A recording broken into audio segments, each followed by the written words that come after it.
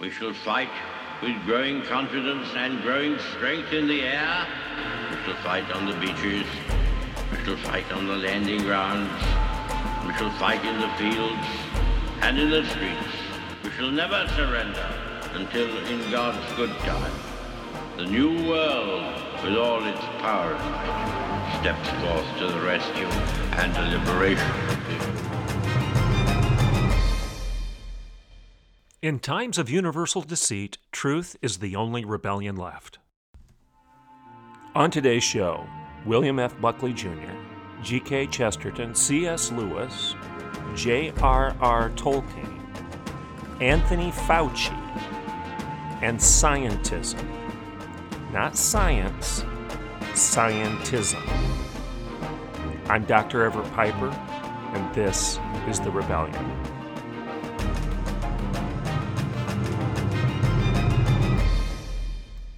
Welcome to today's Rebellion. Over the weekend, I read an article in the National Review, and it basically said that Dr. Anthony Fauci has worn out his welcome as America's sobered scientist. One more time, Anthony Fauci has worn out his welcome as America's sober scientist. Obviously, the article went on to argue that people are getting tired. They're getting tired of all of these mandates. They're getting tired of all of this fear. They're getting tired of the power trip. They're getting tired of the control. They're getting tired of Anthony Fauci. He is the face. He is the poster child of all of this. You probably saw the exchange between him and Jim Jordan last week, where Jim Jordan, Congressman Jordan of Ohio, asked Fauci, Dr. Fauci, in a hearing before the United States Congress, to give a number when Fauci would allow people to go back to normal, when he would allow them to, quote, have their freedom back. And Fauci wouldn't answer. He refused to give Jim Jordan a specific number. Jordan kept pushing. What numbers do you want to see, Dr. Fauci? What are the numbers? How many cases? How many cases do you want to see? What is the number? What is the rock bottom number that you have as your target? What's your goal for you to pull the trigger to allow everybody to go back to normal? Stop wearing masks. They don't have to wear masks anymore if we hit this number. Fauci refused to answer. Now, he supposedly is a scientist. And I want to say one more time, if I would have acted like that, if I would have given that kind of answer when I was defending my doctorate at Michigan State University, I would have been laughed out of the room. They expected answers. You couldn't dodge. You couldn't equivocate. You couldn't change the subject. You had to answer the question. And if you couldn't answer the question, it was evidence that you didn't know what you were talking about, that you hadn't done your research, that you did not know your material. Dr. Fauci refused to answer Jim Jordan's question. And you know the end of it. Maxine Waters actually interrupted at the end, and she said to Jim Jordan, "Just shut your mouth." That's her quote. She said to one of her colleagues in the Congress, "Just shut your mouth." Again, this is immature, childish behavior by the left. Progressives are some of the most immature, infantile children in their thinking, in their ideology, and in their behavior, because their ideas have consequences. Their ideas are immature, and therefore they behave immaturely. That's Maxine Waters. Different story, different time. But Dr. Fauci, what's the story on him? I'm going to give you the headline again for National Review.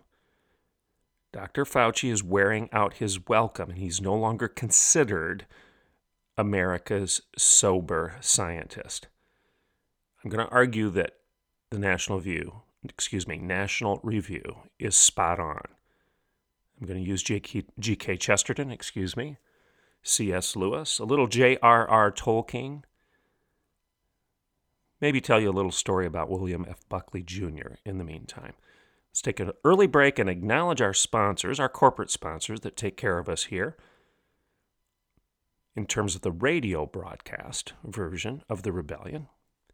Very grateful for their support, and also encourage all of the rest of you listening, whether it be in radio or whether it be via the podcast, to consider joining The Rebellion, subscribing to it by going to patreon.com/Dr. Everett Piper. That's patreon.com/DREVERETTPIPER. And don't forget my new book, Grow Up, Life Isn't Safe, But It's Good. Had a great week last week. It launched as #1 new release in its category and stayed there for almost the entire week. I'm going on the Huckabee Show this weekend. That'll keep the momentum going, but I need you all to go out and buy the book. Buy it for yourself. Buy it as a graduation or commencement gift. Grow Up, Life Isn't Safe, But It's Good. It's endorsed by Dennis Prager. It's endorsed by Governor Huckabee, Cal Thomas, and several others. Grow Up, Life Isn't Safe, But It's Good. Again, let's take a break. I'm Dr. Everett Piper, and we will be right back in a couple minutes. Welcome back to The Rebellion. So the story is this. As I said, I'll give you the exact date. I said it was last week. Well, it was April 13th. The editors of the National Review published an opinion piece. And in that column, they said this: more than a year ago, Americans welcomed Dr. Anthony Fauci into their homes as a sober scientist who was helping them make sense of a deadly virus, the pandemic, COVID-19 pandemic. And then they go on to say this: but he has worn out his welcome. One more time. National Review, April 13th. More than a year ago, Americans welcomed Dr. Anthony Fauci into their homes as a sober scientist who was helping them make sense of a deadly virus. But he has worn out his welcome. Well, I agree. I agree. And I think many of you, if not almost all of you, agree. William F. Buckley Jr.'s heirs.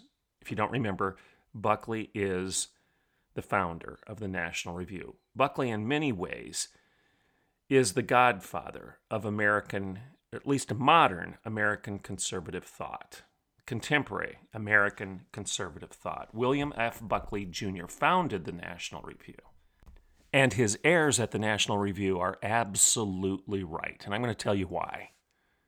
You see, Anthony Fauci is no longer viewed as our nation's sober scientist because he's not one. Now, you may be surprised that I would make that claim. You know, I've said many times on this show, I am not a medical doctor. As my youngest son has been so fond of saying, Dad, you're not a real doctor. You can't cure anybody. You can't fix anything.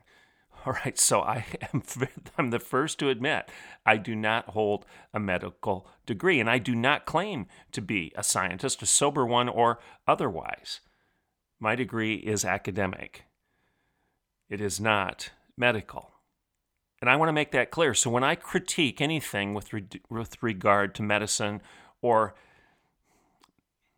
medicine debate, medical debate, scientific debate that's going on in our culture right now, I want to make sure I'm approaching it honestly and hopefully with some measure of humility, because I'm not pretending to be a doctor, a medical doctor.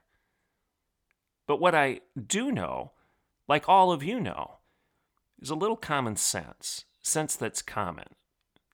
And I do have the ability to ask questions. And I'm not going to be intimidated by anybody because of some initials behind their name or some position that they hold. And thank the Lord for Jim Jordan for holding the same position. He asked good questions, and he should not be shamed because he doesn't have the degree that Anthony Fauci has. He asked good questions. He didn't try to lecture. He asked good questions, and he couldn't get an answer. So my point is this: Anthony Fauci is no longer viewed as America's sober scientist because he's not a sober scientist. He's not one. Instead of this, he has shown himself to be a political opportunist, and therefore he's become our country's new high priest of scientism. Now, I've talked about scientism before on this show, and the rest of the show I'm going to go into that again. And I cover this in my new book, Grow Up, Life Isn't Safe, But It's Good.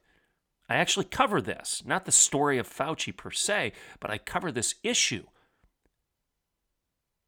The best predictor of future behavior is past behavior, and I'm talking about this issue of scientism because it's past behavior, and it is the predictor of future behavior, i.e. current behavior. So in my book, Grow Up, Life Isn't Safe, But It's Good, I offer the following. And here you go. In the early 1900s, G.K. Chesterton spoke of the unavoidable consequences of worshiping science over the sacred. Chesterton recognized this because he was observing the naturalists of his day, and he could see that they were only too willing to turn the science of their time into a philosophy. They had turned science into a philosophy and then impose this as their new religion upon all of culture. And they did it with near fanatic zeal. See, Chesterton said, I never said a word against eminent men of science. What I complain of is a vague popular philosophy which supposes itself to be scientific when in reality it is nothing but a sort of new religion and an uncommonly nasty one. G.K. Chesterton, early 1900s. Do you see what he's saying? I'm not speaking out against science. I'm not the science denier, said Chesterton. What I'm speaking out against is these guys who call themselves scientists, but really it's a vague, does it sound familiar? Won't even answer the question as to numbers, Dr. Fauci? A vague popular philosophy which supposes itself, presents itself, pretends to be scientific when in reality it's nothing but a new religion and an uncommonly nasty one. This is where we are. Recognizing that science could never presume to compete in the moral arena, Chesterton went on and he said this: to mix science up with philosophy is only to produce a philosophy that has lost all its ideal value and a science that has lost all its practical value. It is for my private physician to tell me, he said, whether this or that food will kill me. It's for my private philosopher, i.e. my priest or my pastor, to tell me whether I ought to be killed. Do you see what Chesterton's doing? These scientists have jumped the rails, and they're now oligarchs telling us how to run our lives, even within the church walls, what morals we have to embrace, and what lives we have to live. See, Chesterton knew science could answer the question of mathematics and medicine, but he was likewise very much aware it had little to say about the meaning of life and morality. Chesterton warned that scientific progress, unrestrained by sacred principles, was fraught with dangers. Survival of the fittest, this Darwin attitude of survival of the fittest, which everybody had embraced then during Chesterton's time, and everybody has doubled down on today. Survival of the fittest, Chesterton believed, may be an interesting academic discussion when applied to a vegetable, an animal, or a mineral. This is Chesterton. But when practiced on people, its consequences are nothing short of horrifying. That's the difference between science and scientism. Science can answer the questions of mathematics and medicine. Scientism is the worship of this new religion that jumps the rails and starts telling you whether or not you can go to church. C.S. Lewis jumped in on this. He spoke of Western society's diminishment of God's created order while elevating personal power to fill the chaotic void. Never let a good crisis go to waste. Fill the void of chaos with your power. Lewis warned of this. When you diminish God and his created order, you're going to elevate your personal power to fill the void. So Lewis predicted the rise of what he and a lot of other peoples labeled scientism.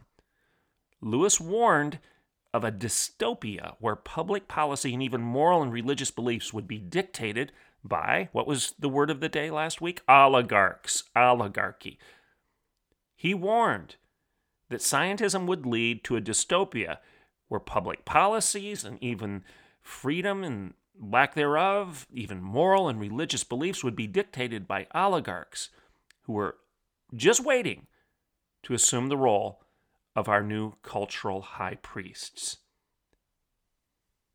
He talked about it repeatedly, but one of the places was in his novel, The Hideous Strength.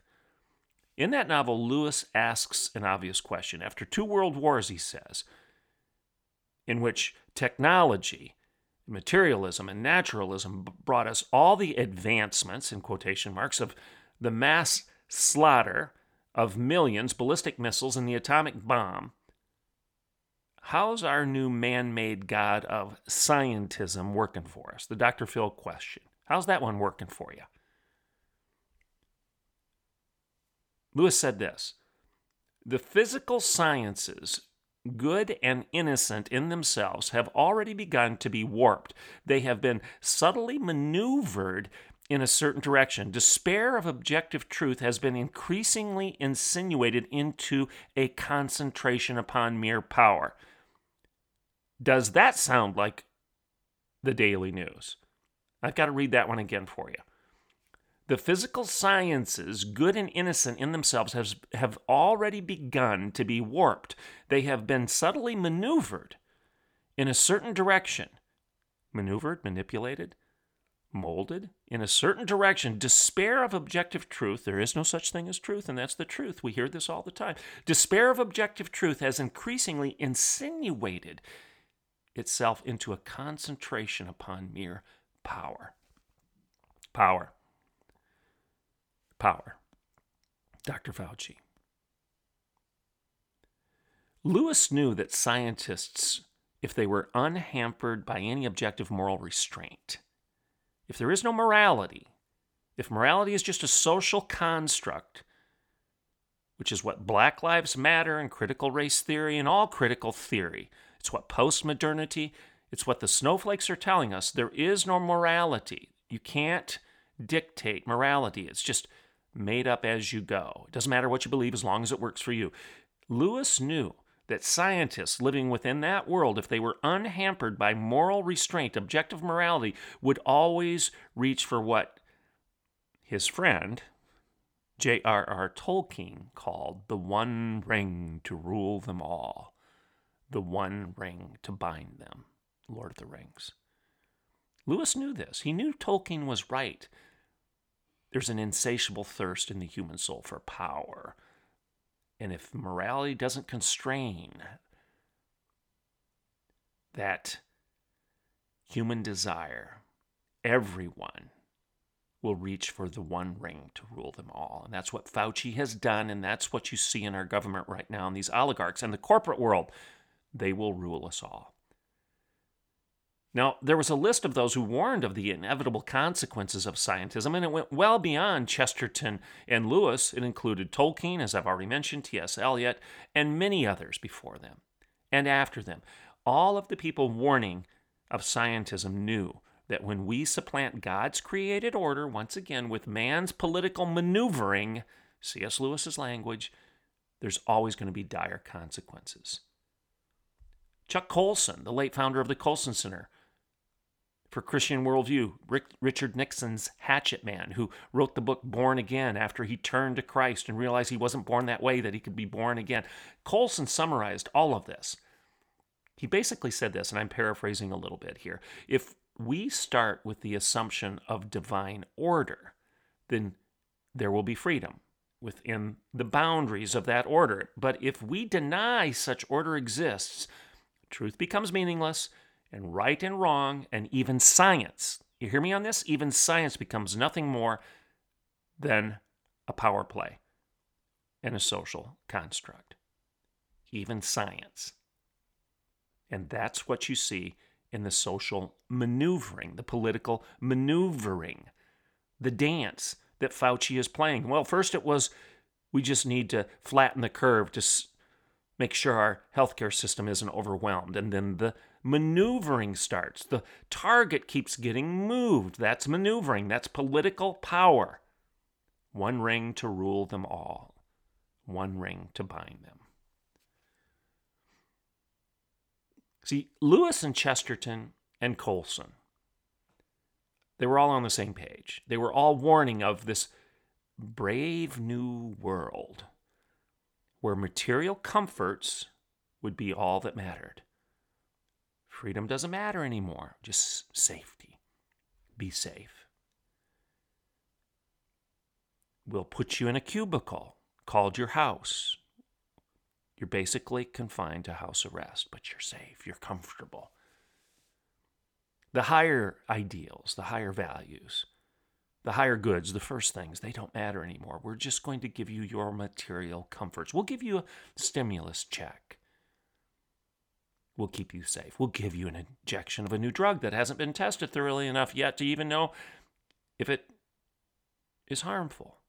And that's true. I'm not an anti-vaxxer. I'm not a science denier. And I know that some people I deeply respect have gotten the vaccine, and because of their health conditions and mitigating circumstances and comorbidities, it may have been the right thing for them to do. If I were in their shoes, I may have done the same thing. But the bottom line is, this by definition is an experimental drug because it hasn't been around long enough for us to know. That's why you're finding this news about Johnson & Johnson and AstraZeneca and other drugs that they're having problems, so they're pulling them back. And then just over the weekend, we heard that you have to have a third injection. What was it? Is that for Pfizer? You got to get a third injection now? Well, where did that come from, Dr. Fauci? Where was the science on this? Why are we just finding this out? Are you experimenting on the people that you're actually giving this drug to? Apparently the answer is yes. Different story, different time. Back to my point. Chesterton, Colson, Lewis, they were all warning us of Huxley's brave new world where material comforts would be all that mattered, a world where we would gladly sacrifice our freedom for the sake of safety. You see, these guys knew. They knew because they'd read. They were educated men. They had read deeply into history, the classics, something that we despise today because it's a product of white privilege. That's one of the things that will be lost at the hands of critical race theory. History will be lost, and those who don't learn the lessons of history are doomed to repeat them. You see, these guys knew because they knew history, that when we decide to worship the God we see in scientism, rather than the God who is the author of science, that we will inevitably bow in subservience to anyone, to any man or woman, such as His Holiness, Dr. Anthony Fauci, not because of his grasp of reality, but simply because he's clutching the ring of power. And we have to bow. But here's the deal. I'm not going to end on a negative.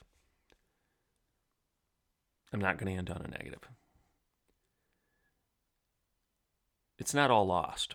All is not lost. There's a remnant. Remember a few weeks ago I said I'm going to stop calling myself an evangelical Christian, and I'm going to start calling myself a remnant Christian. There's a remnant of those who hold to the truth, to objective reality, to the facts that are presented to us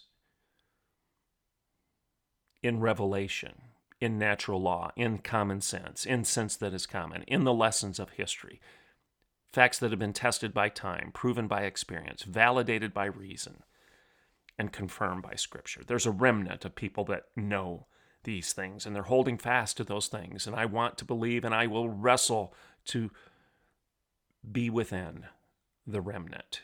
Millions who are waking up from the bad dream, almost like Frank Baum's Dorothy in The Wizard of Oz. Waking up from the dream. We've pulled back the curtain, and we see that the wizard pulling the levers is a fraud. The wizard is a fraud. He won't answer your questions. Pay no attention to that man behind the curtain, he says. He doesn't have to answer your questions because he has the ring of power. Pay no attention. I agree with National Review. The good doctor, Anthony Fauci, His Holiness, Anthony Fauci, in all that he represents, not just him, but he represents the cabal of power.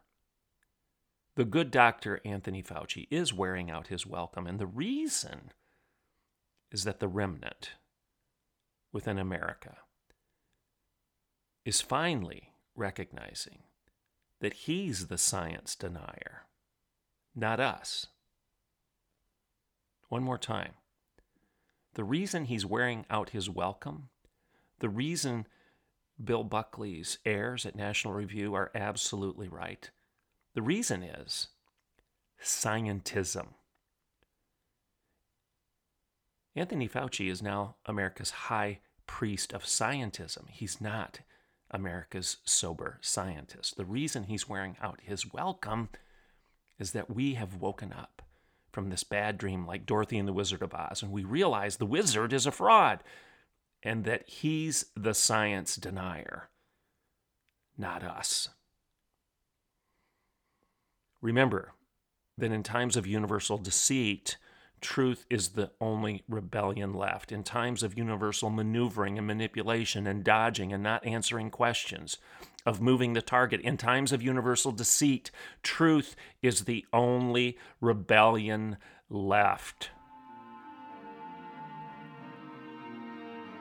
I'm Dr. Everett Piper, and this is The Rebellion.